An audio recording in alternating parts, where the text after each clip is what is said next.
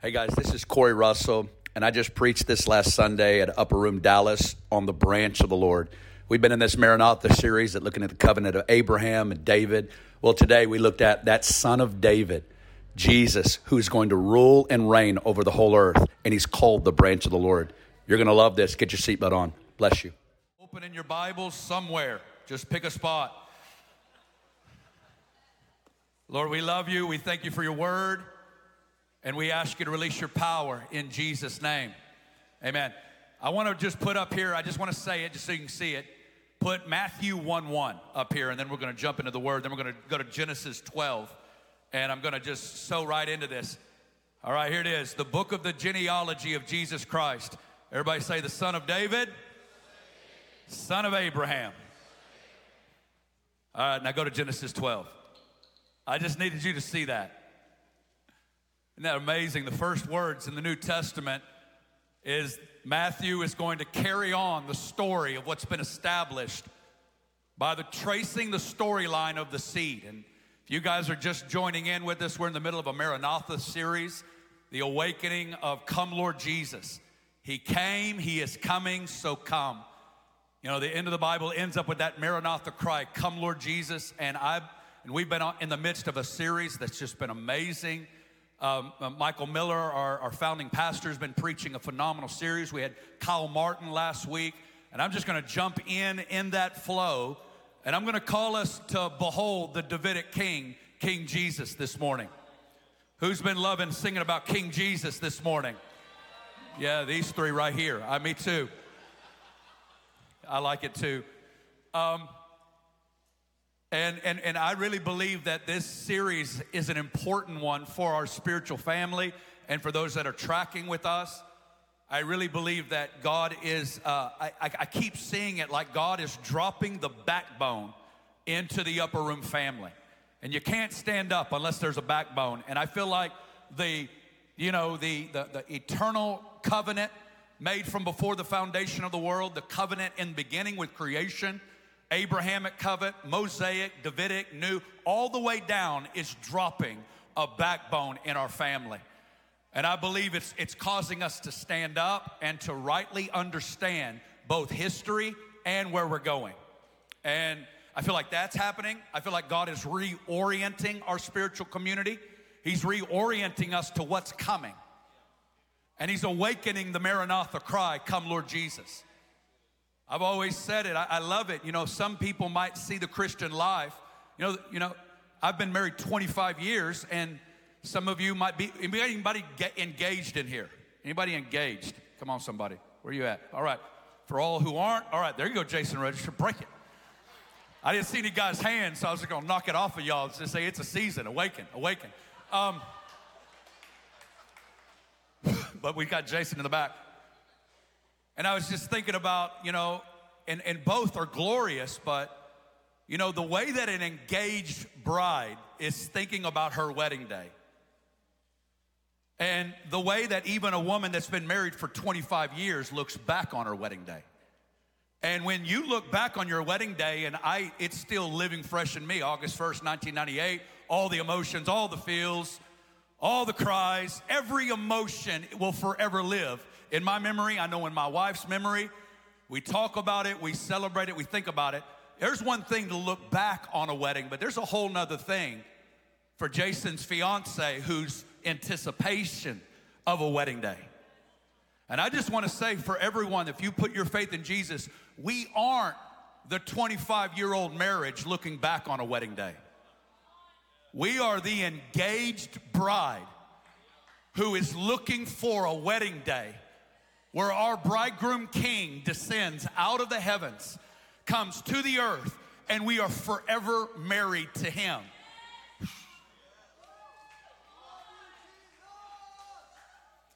And the death of Jesus secured all the promises, but he's coming again to ultimately fulfill them. I'm trying. Thank you. I was getting. All right, here we go. So I feel like it's reorienting our community. And then number 3, God is rooting our community in the Bible. And I'm just loving all the Bible all the conversations, everything I see in the coffee shop and online and everything else. He's orienting us, he's growing us up, he's maturing us. Go to Genesis 12. I love this. We know, I just want to say it because we say it all the time, Genesis 3:15, in the very beginning, the Lord walks into the garden and looks at the devil and says, okay, devil, you won round one, but I want you to look at this little girl, Eve, because there's going to come a seed through Eve that's going to crush your head. It's going to crush your seed, yet your seed will bruise his heel. He will crush your head. He will destroy your kingdom. He will destroy your influence and your power, and he will absolutely obliterate it and drive it off the planet. We need to meditate on Jesus the skull crusher. Jesus the skull crusher. We talk about Jesus as bridegroom, Jesus as redeemer. Come on, Aaron. We need to sing about Jesus the skull crusher. Amen. Balaam, Balaam gave that prophecy that he will crush the heads. There are many times you see that reality pass through the whole Old Testament. That's a whole nother message, but we're not going there now. So we know there's a seed coming through Eve that's going to crush the head of the serpent. We know it happened at the cross, and it's going to happen in the coming days when he absolutely obliterates the demonic hordes and drives Satan into the bottomless pit. And we're going to see the ridding of darkness off the planet. Well, the story picks up, we know by Genesis 11, humanity is absolutely demonized, jacked up, building a city in Genesis 11 called Babel, thinking that they can build this tower to overcome God. And God says, And I want you to know they're doing more than just building a tall city. Okay, it's not like God's looking down there saying, look at these whippersnappers. They just got 10 more feet. What they're doing is opening up a demonic portal. And it was humanity's great assault against God to take on God. And the Lord dispersed them in Genesis 11, and that's where the nations were born, was through the scattering of the languages. And so now the question stands, how is God going to redeem the nations? How is God going to bring redemption to this whole thing? And the very next verse, Genesis 12, now the Lord said to Abram, okay, we're going to find later that he's in the Ur of the Chaldeans, modern day Iraq. And the Lord will show up to this Gentile, because there were no Hebrews. He shows up to him, and this is what he says, get out of your country, from your family, and from your father's house. All right, and then the Lord's going to make 3 promises to Abram that really become the 3 lanes of the new covenant and the 3 things that God himself will fulfill. First one, he says, I'm going to send you to a land. Everybody say a land. Okay, this is a big one. He says, to a land that I will show you. Number 2, he says, I will make you a great nation. Everybody say great nation. Say it like you feel it. Say great nation. Which means I'm going to bring forth a whole bunch of descendants. I'm going to bring forth a nation from you. But many times we overlook the word great. Not just a bunch, but that word great actually implies I'm going to bring forth a fully righteous nation from you. And Proverbs 14:34 says that it's righteousness that exalts a nation. Righteousness exalts a nation. And God's promise in there is that all of Israel will be saved. I'm going to bring forth a fully righteous nation through you. And then number 3, he says, I'm going to make you a point of controversy. I'm going to make your name great. You shall be a blessing. I will bless those who bless you. Keep going with me. I will bless those who bless you. Curse him who curses you. And here's the 3rd promise he made to him. In you, all the families of the earth shall be blessed. So a land, a great nation, and that in you, the whole earth is going to be blessed by what I do in you and through you. That is the promise made to Abraham. And we will see it secured later on in Genesis 15 when the Lord makes an unconditional covenant with him. I'm just doing review for us. Y'all remember? The Lord entered into a covenantal ceremony with Abram. And he says, cut the animals down the middle. And in most covenants, two people would meet in the middle. They would bind themselves together. And in essence, they're saying, if I don't fulfill the terms of this covenant, may I be cut in two like these animals. But in the Genesis 15 ceremony, Abram fell asleep. The Lord put him down, and we see the burning oven and the smoking torch start passing between. As God made covenant with God, that the things he promised Abram in Genesis 12, God's going to do it. God's going to do it. That's awesome. I'm glad he was asleep. This is what the Lord said. And guys, I want you to look at, I just want to reference this because the third point of the new covenant or the Abrahamic covenant, this is what Paul is going to highlight by the gospel going to all the earth. Look at Galatians 3:8. Galatians 3:8. I love this verse. And the scripture, foreseeing that God would justify the Gentiles by faith, the scripture preached the gospel to Abraham. Do you see that verse? Do y'all know Abraham had the gospel preached to him? Do you know Abraham had the gospel preached to him? And the one who presented it is called Scripture. That's who preached it, was Scripture. And what Paul is going to highlight is the third part of Genesis 12. In you, all the nations shall be blessed. He's going to pull out the Genesis 12:3, and he's going to highlight the fact that the gospel has touched every tribe, that is going forth to Gentiles. This is a sign of the Abrahamic covenant, that Jesus is authoring it, mediating it, and releasing it in the earth. And we are in one storyline of what God promised Abraham. So we're in that story, but note, Paul never reinterprets or writes a longer letter to the Galatians. What he's implying is the first two are still in operation, and we're still anticipating the first two promises to happen. That Abraham and his descendants will dwell in a permanent inheritance on the earth, fully righteous. That's the implications of the new covenant. That's the implications of the Abrahamic covenant. And friends, we need to feel the weight of that. We love the third part. We're rejoicing in the third part. But there's two other at stake that Jesus himself will resolve at his second coming. All right, let's keep moving.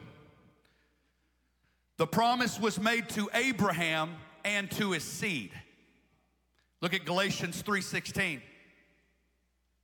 Now to Abraham and his seed were the promises made. He does not say, and to seeds, as of many, but as of one, and to your seed, who is Christ. So the promise was made to Abraham and to his seed, who is Christ. The promise was ultimately made to Jesus, that God's going to do this. Are you with me? So you can meditate on these verses, and I've just been saying it around in different groups and settings. I love our prayer room. You know, one of the main reasons why I love our prayer room, so we can pace and sit at tables and chairs with Bible verses, talking to the Holy Spirit about Bible verses. Talking to Jesus about Bible verses is the greatest way to be able to see and to apply these promises made. So it was made to Abraham, but ultimately to his offspring, Jesus, who will secure this and who will administrate and bring about the fullness of those promises. The second covenant we've been looking at, we've spent a lot of weeks on, is the Davidic covenant. 2 Samuel 7 verse 12. He says, this is the great verse we've been looking at. When your days are fulfilled and you rest with your fathers, I will set up your seed. There's that word seed. After you, who will come from your body, I will establish his kingdom. Verse 13, he shall build a house for my name, and I will establish the throne of his kingdom. How long? God's promise to David was ultimately to Jesus, who will come from David's earthly lineage and who will inherit the promise. He will be a king whose throne will go on forever and who will fulfill the promises made to Abraham and David. He came the first time to secure the promises through his life and his death and his resurrection. And friends, he's coming a second time to fulfill them. It's my desire in this message to look at the prophecies concerning this Davidic king. I believe it's important before we get to the new covenant. All right, here in the coming weeks, Miller and others are going to be expounding on the Jeremiah 31 because the prophets took a hold of this word. They got a hold of this word about a coming seed, a coming one through David's line who is going to rule on the earth forever. And the prophets will lay forth, and we'll see in Jeremiah 31, Ezekiel 36, and other ones, there's coming a new covenant. There's coming a new covenant, and I'm going to do in you what you can't do for yourself, Israel. The whole purpose of the Mosaic covenant was to expose Israel's inability to fulfill God's righteous standards. The very purpose of the law was to expose Israel. You'll never be able to do this. I want to exasperate a groan on the inside of you and cause you to long for one who can work righteousness within you. But understand, it's so that Israel can dwell in all the promises of God, dwelling on the earth in a land fully righteous from where Jesus will make his global Oval Office and from where he will rule the nations all over the earth. It's called the Millennium Kingdom, the Millennial Kingdom. Now this is important. You know, the salvation of Israel is what Paul says in Romans 11. It will be life from the dead for the whole world. All right, I'll leave it there. I want to talk about Jesus. I want to talk about the one who is coming. I want to look at the Davidic king and the prophecies made concerning this king that is coming. Can we talk about Jesus? Can we talk about Jesus in the Old Testament? You sure? Kyle said it last week, Luke 24:44. He took them, he showed up in a resurrected body, and he opened up the Psalms, he opened up the prophets, and he opened up Moses and gave them understanding. And I believe that the Holy Spirit wants to take you through the Old Testament, give you understanding, and do what he did on the road to Emmaus, set your heart on fire. He wants to awaken passion within you, a hunger that you've never had. Let's talk about Jesus. Can we talk about Jesus? Can we talk about Jesus? I love it. Jesus is, you know what, can you put Revelation 22:16 up here? I'll tell you what awakens the Maranatha cry. It's Revelation 22:16. I, Jesus, everybody say Jesus. He goes, I've sent my angel to testify to you these things in the churches. I am the root and the offspring of David, the bright and the morning star. And then look at verse 17. And the Spirit and the bride say, come. The revelation of the God-man, the one who is the root and the offspring of David, is what awakens the Maranatha cry.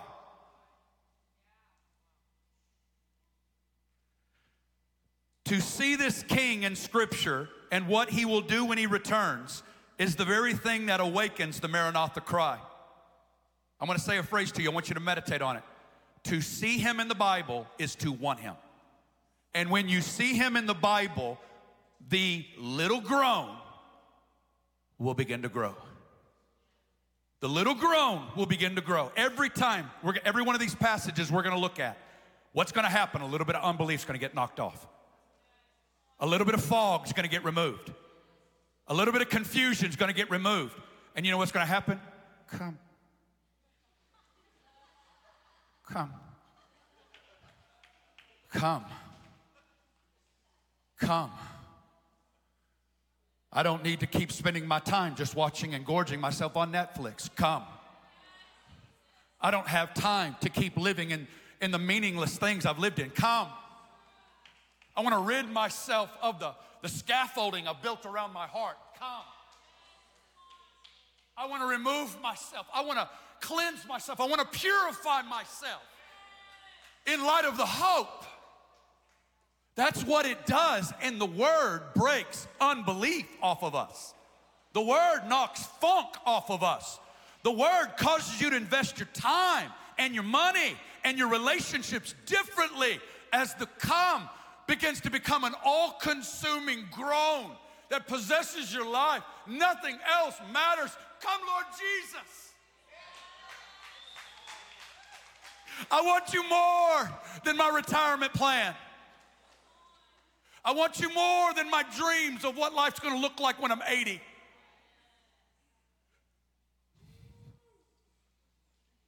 To see him is to want him. We're not going to want him until you see him, and you see him through the Holy Spirit in the Bible. Everybody say the branch of the Lord. We're going to look at some prophecies today about one of the most referred to titles of the Messiah in the Old Testament. And this is going to awaken something glorious in you. I want you to turn with me to Isaiah chapter 4. Isaiah chapter 4. One of the reoccurring titles for the Messiah in the Old Testament is the branch of the Lord. This phrase is used 6 times throughout the prophets, and we see 4 distinct descriptions of the branch. I'm going to give them to you. We see him as a king. You see him as a servant. You see him as a man, and you see him as God.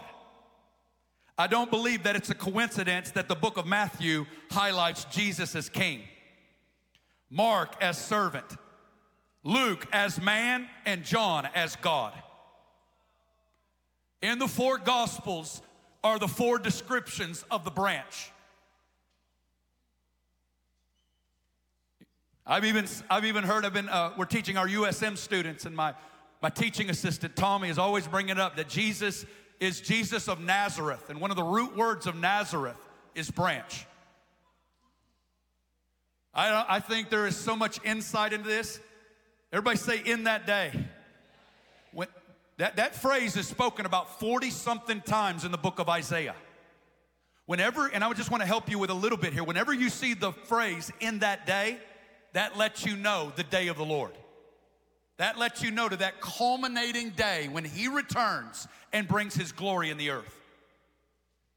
And Isaiah releases one of the greatest prophecies about Jesus.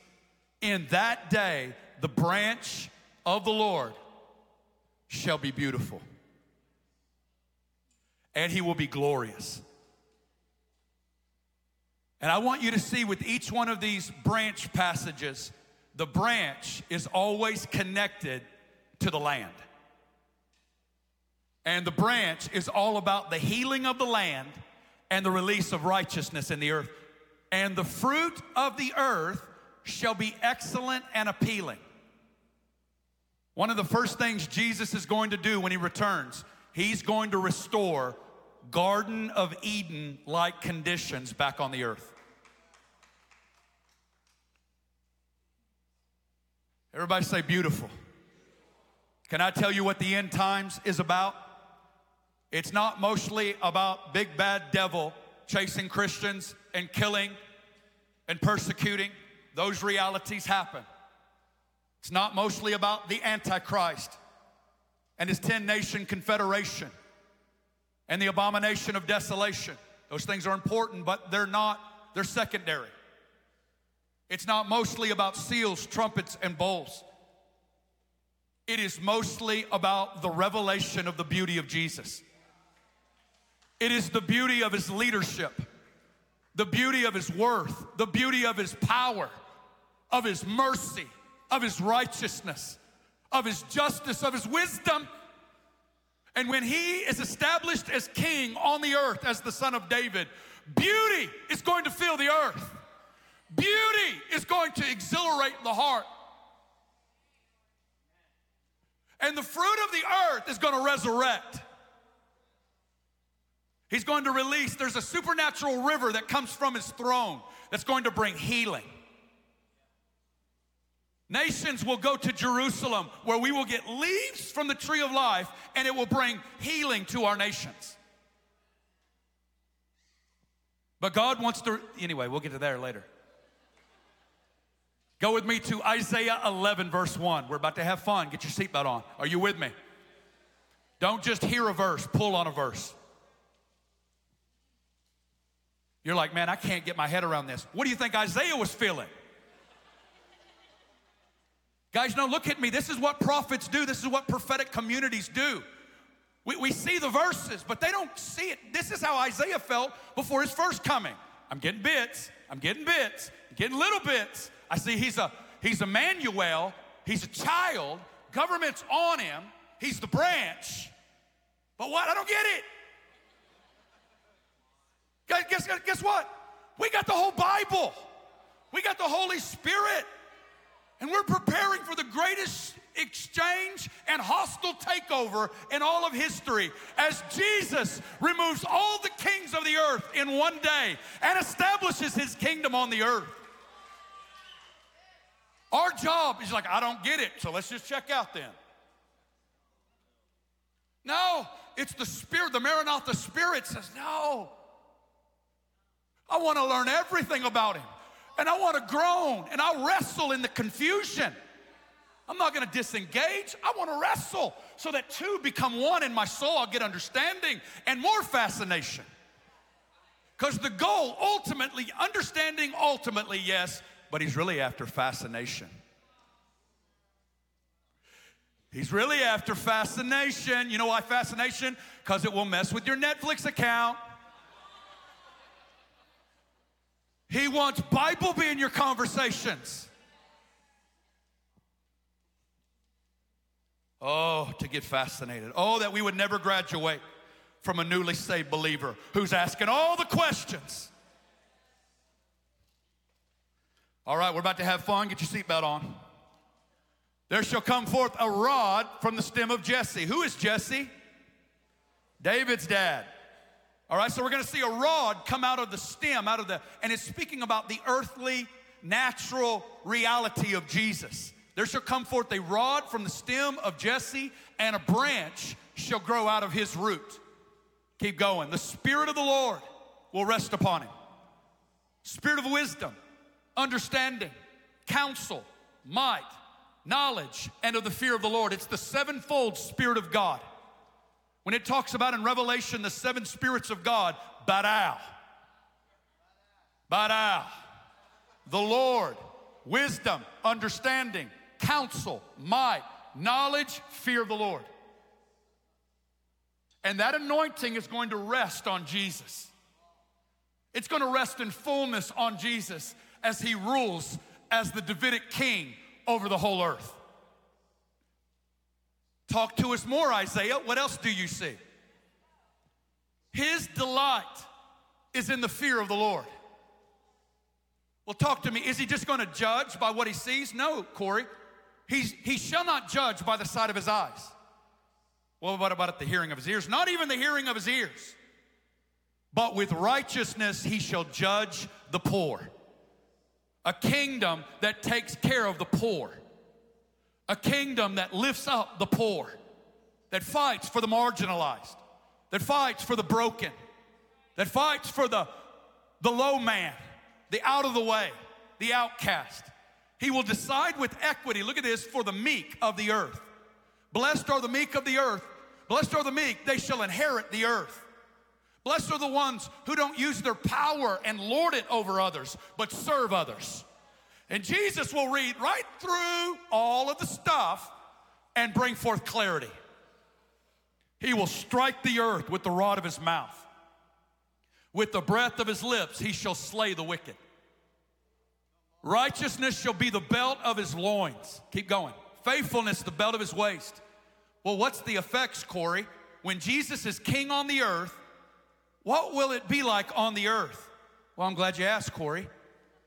The wolf's going to dwell with the lamb. The leopard will lie down with the young goat. The calf and the young lion and the fatling and a little child shall lead. You're telling me 2- and 3-year-olds will hang out with lions, leopards, and that wolves and lambs are going to hang out together. It's the great reversal. It's peace on the earth. Peace on the earth. Now this is crazy. Right now, y'all look at verse 8. Let's keep going. Come on, come on. The nursing child, all right? Get little Timmy there, 6 months old, shall play by the cobra's hole. And the weaned child shall put his hand in the viper's den. You look over there, little Timmy, what you doing over there? Get your hand out of there. Quit messing with that cobra. Do you understand the implications of what Jesus releases on the earth to completely reverse the curse? That is, Garden of Eden has been restored. There's no more curse. No more curse. Well, he's the branch, right? Well, they shall not hurt nor destroy in all my holy mountain. Look at this. The earth shall be full of the knowledge of the Lord as the waters cover the sea. We love that verse. It's coming. It's now in measure, and it's coming. It's already, but it's not yet. And we live in the tension. We lay hands on the sick. We manifest. We fight for all of these realities today while anchoring our hope in what's coming tomorrow and what we're longing for. That's what we're called to live in, is the tension. Some camps want to just say, nah, it's all now. Others want to go, no, it's all future. No, it's both. Look at this. Well, I thought he was from the branch of Jesse. No, actually, he's the root of Jesse. Well, which is he? Yes. He's the root and the offspring. Who shall stand as a banner to the people, for the Gentiles shall seek him. Talk to me about his resting place. It will be glorious. Psalm 132, this is where I will dwell. I have desired it. Come on. Look at Jeremiah 23. Come on. Jeremiah 23, verse 5. Jeremiah, what do you got to say about the branch? The days are coming, says the Lord. I'm going to raise to David a branch of righteousness. What is he? He's a king. Shall reign and prosper, execute judgment and righteousness in the earth. Next verse. In his days, Judah will be saved, and Israel will dwell safely. This has happened bits in history. But friends, there's coming a fullness of time where Israel will no longer be removed, where Judah will dwell safely, and where the glory of God will shine forth from Jerusalem all over the earth. What's his name, Corey? Jehovah Sitkanu, the Lord our righteousness. The Lord our righteousness. What we're touching now, because most of us think of salvation as mostly individualistic. That's glorious. Friends, we're talking about global salvation. We're talking about global, the whole globe, getting saved with the banner over it, the Lord our righteousness. I love my individual salvation, but I'm connected to a glorious storyline. Hallelujah. Put Jeremiah 33 up here. I'm going to pick the pace up. We're about to have fun. Behold, the days are coming, says the Lord. Yeah, go to Jeremiah 33. There we go. When the Bible quotes the same thing twice, pay attention. Jeremiah 33, the days are coming, says the Lord. I'm going to perform that good thing which I promised. Next. In those days and at that time, I will cause to grow up to David a branch of righteousness. He shall execute judgment and righteousness in the earth. Next verse. In those days, Judah will be saved. Jerusalem will dwell safely. This is the name by which she will be called, the Lord our righteousness. Next verse. It says this, David shall never lack a man to sit on the throne of the house of Israel. Keep going. Next verse. Now he's about to get crazy. Jeremiah's about to jump out of the stratosphere. Go to verse 19. Jeremiah's about to go, guys, next, yeah, here we go, next, 20. Thus says the Lord, if you can break my covenant with the day and my covenant with the night, so that there will not be day nor night in their season, then my covenant, next verse, will be broken with my servant David. Did you just see that? You're like, no, say it again to me, Corey. It is more likely for the sun and the moon to fall out of the sky than for God to back away from what he said to David and for what he said to Abraham. It's more likely for everything to fall out of there than for God to step away from his promise. This is about God's word, God's nature. Because if he's going to do it at that level, friend, you can have confidence today. The promises he said over you, the things he's walking with you. This God, he goes, guys, I got a lot bigger stuff on my plate right now. I'm about to break in. I'll take care of your finances. I'll break in these situations. Trust me. I'm about to save the whole globe. Oh, that's just phenomenal. He keeps going. He keeps saying it over and over again. But I got to keep moving. Look at Zechariah 3. Zechariah 3. More branch of the Lord passages. Here we go. Hear, O Joshua. It's the literal name of Jesus, Yeshua.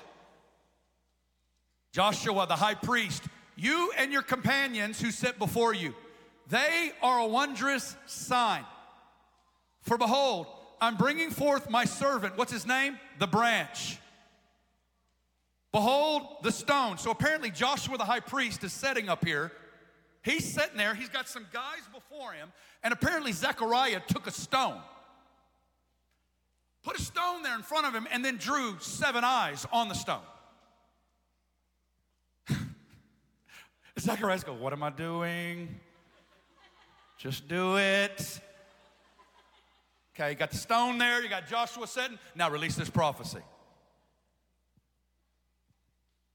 He goes, upon the stone are 7 eyes. Behold, I will engrave its inscription, says the Lord of hosts. I will remove the iniquity of that land in one day. In that day, says the Lord of hosts, you're going to have a lot of potlucks and everybody's going to be hanging out. Inviting each other under your fig tree, under your vine. And what it's talking about is harmony between people. Peace touching the earth. Now I want to look at my favorite branch passages. Look at Zechariah 6. Zechariah 6. This is probably my favorite. It's a good one. There we go. So Zechariah is later on, and 3 guys come from Babylon. We got their names right here. We got Hildai, Tobiah, and Jediah. They come from Babylon because a lot of them are still in Babylon living. And so they're coming to Jerusalem to see, how's it going? And so they bring a gift with them. They bring some silver and some gold. And they bring a gift to the remnant. They're in Jerusalem, and the Lord tells Zechariah, he goes, go get that silver and go get that gold. He goes, okay. Look at verse 11. He goes, take the silver and the gold, okay? And I want you to make an elaborate crown. And I want you to set it on the head of Joshua, the son of Jehozadak, the high priest. Time out. You don't put crowns on priests. You put crowns on those from the tribe of Judah, from the lineage of David. The kingly and the priestly were separated. And they did not mix. And Zechariah is going, I know, but this is what he told me to do. Take that and go put it on the head of the high priest. Because I'm about to blow all of y'all's minds. David told us this. He will come in the order of Melchizedek, the king priest. But here we are. Look at this. Oh, here we are. Thus says the Lord of hosts, saying, behold, the man. I love the beholds of Scripture. It's stop. There's about to be a hammer time.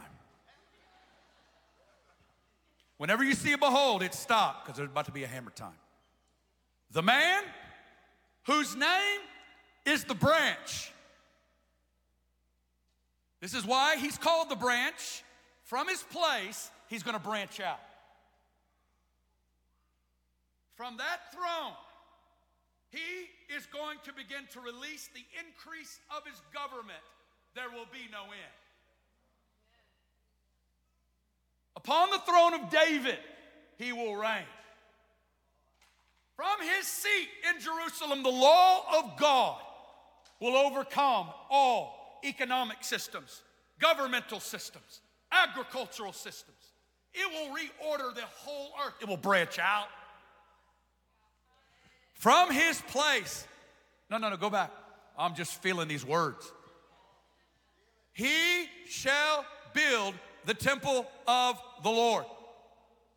Did he just say what I thought he said? Go to the next verse. Yes. He shall build the temple of the Lord. In case you were wondering. When it says it twice, if you're not shocked by the first time, go back and read the first time. Do you know Jesus is a carpenter? You know he's a construction man. It's what he spent 30 years in hiddenness doing. He's got construction in his DNA, and he is going to oversee, I'm not playing, a building of the millennial temple from where he will sit and rule and reign. And Jesus will oversee it as the contract.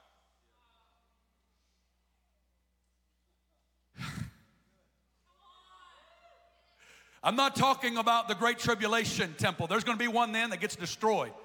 I'm talking about the one that Jesus is going to sit in for 1,000 years and where he will rule the earth. I love this. He shall bear the glory. You know why? Because he's humble. Humility bears glory. Humility stewards the greatest weight of responsibility. He's going to sit and rule on his throne, which means he's a king. Okay, we got that. He's from the line of David. But Zechariah released something special on the earth, and he shall be a priest on his throne.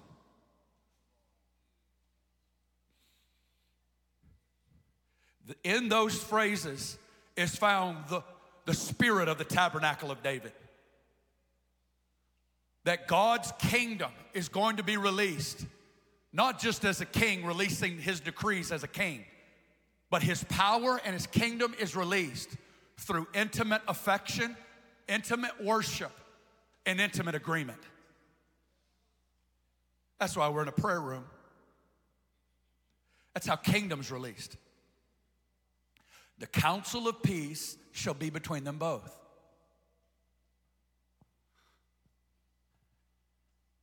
Unto us a child is born. Unto us a son is given. And the increase of his government will know no end upon the throne of David from this time forth and forevermore. His name will be called Wonderful Counselor, Everlasting Father, Mighty God. He's coming. He came and he's coming. Can you put Zechariah 9:9 up here just because I like to have fun? And I want you to see, this is the way these prophets worked. They would release a first coming in verse 9 and then second coming in verse 10 without giving any insight or giving any clarity to anybody. Because he says, I figure the hungry will come search it out. Rejoice greatly, O daughter of Zion. Shout, O daughter of Jerusalem. Behold, your king is coming to you. Just, having salvation, lowly, riding on a donkey. The colt, the foal of a donkey. Most of us stop there. Yeah, go back to verse 9 just so we can fill it and it'll help my preaching here for a second. We love that, huh? Who knows that's been fulfilled? Matthew 21, they wave the palm branches, Hosanna to the Son of David, and they quote Zechariah 9. He's coming in on a donkey, and most of us stop there. Hallelujah, it's all over. Zechariah didn't stop. Look at verse 10. He goes, not only is he coming in, but there's coming a day when he will end all war. He says, I will cut off the chariot from Ephraim and the horse from Jerusalem. The battle bow shall be cut off. He shall speak peace to the nations. His dominion shall be from sea to sea and from the river Euphrates to the ends of the earth. Most of us stop at verse 9. All right, hallelujah, thank you, Jesus. And we love Jesus at the right hand of the Father up there. But friends, he's coming down and he's going to speak peace to the nations of the earth. His dominion will be from sea to sea.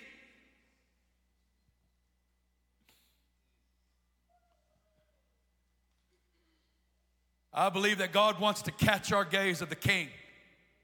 I believe revelation of King Jesus, it will awaken the Maranatha cry. In the year that King Uzziah died, I saw the Lord high and lifted up, and the train of his robe filled the temple, and I heard the seraphim singing to one another, holy, holy, holy, Lord of hosts, the whole earth. See, this is different than Revelation 4 throne. In Revelation 4, he went up through the throne. In Isaiah 6, the whole earth will be full of his glory. The whole earth. it's on the earth.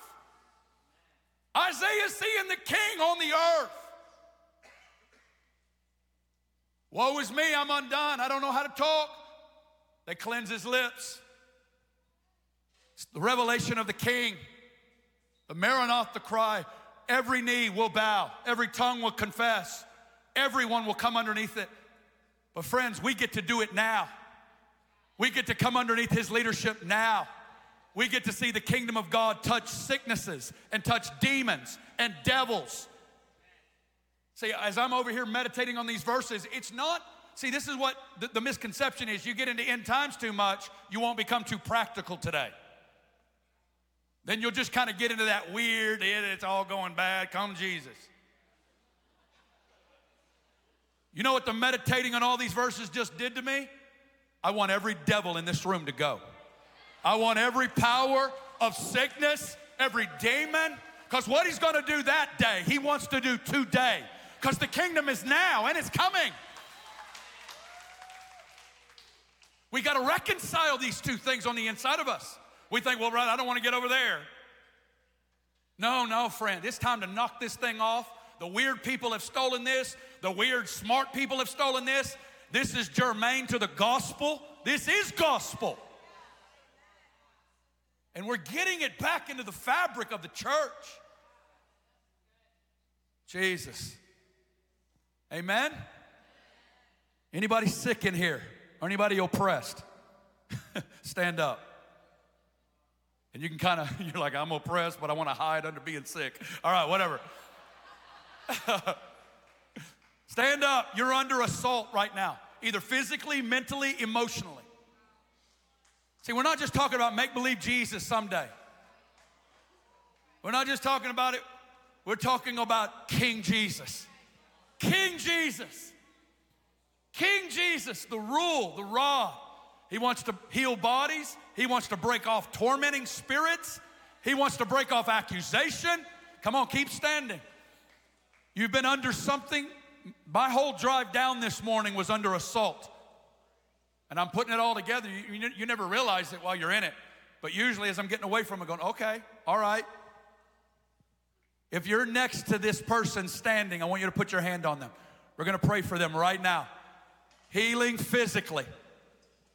Deliverance emotionally. Mentally. In the soul realm right now, I declare through his death, through his resurrection, through his atonement, through his sacrifice, by his stripes, you are healed. And I speak over every broken body, every oppressed soul, every oppressed mind, emotions. In the name of Jesus, I speak healing. In the name of Jesus, I speak deliverance. In the name of Jesus, I command every tormenting spirit to go. In the name of Jesus, I command every accusing spirit to go. In the name of Jesus, I command every lying spirit to go. In the name of Jesus, I speak healing to knees, healing to backs, healing to shoulders, healing to minds, healing, clarity. Right now in the name of Jesus, where there's been fragments, I speak wholeness. When you're going to speak peace to nations, I speak peace to minds right now. Release it right now. Come on, 30 seconds. Pray in the Spirit over them right now. King Jesus, release your power. Touch bodies right now.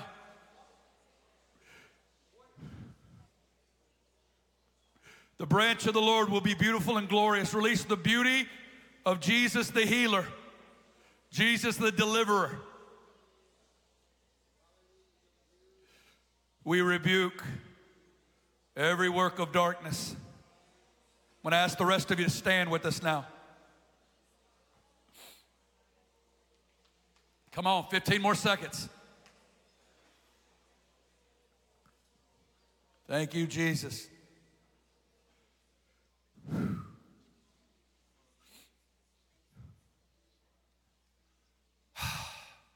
Thank you, Lord, that you heard every prayer and every word. Now let's all just lift our hands, and I just want to pray for the spirit of wisdom and revelation in the knowledge of Jesus Christ. Upon the throne of David, He will reign. Lord, I thank you for this beautiful community and those who are watching. And I pray right now, Father, that you would make known the branch of the Lord. That you would cause Isaiah 4 and 11, Jeremiah and Zechariah and Isaiah, that you would cause these verses to explode in our spirits and our minds. That it wouldn't be a message we heard, but it would become a meal we eat. I pray that it won't be a message we've heard, but it will become a meal we eat. God, I pray that this prayer room would be filled with Bibles open as we talk to you about Bible verses. We thank you, Lord Jesus. And we just say, Maranatha, come, Lord Jesus. Maranatha, come, Lord Jesus. End the war. End the war right now. What you're going to do, you're going to end all wars. You're going to speak peace. And your dominion will go from sea to sea. Right now in intercession, we command the war to stop between Russia and Ukraine right now, Jesus. We release peace right now, God, in Ukraine. We pray you yourself would be a wall of fire and that you would be the glory in their midst. We pray for our brothers and sisters in Ukraine, that you would strengthen them, that you would encourage them, my God. We pray right now, Father, that you would drive back the works of the evil one, that you would push back the works of the devil. We speak peace as intercessors into Kyiv, Lord. Release your power right now, God. Stop this. Release peace in the name of Jesus. Release your peace in the name of Jesus. Come on, 15 seconds. Release words that have power. Break in, turn them around, release confusion in the work of the evil one right now. When we speak peace and protection, we pray that this would stop right now, Father. Intervene, we pray. We dispatch angels.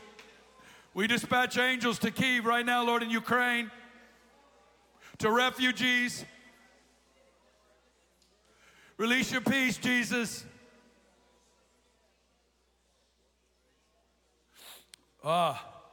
Thank you, God. Thank you that you hear our prayers. We bless you and we thank you in Jesus' name. Amen.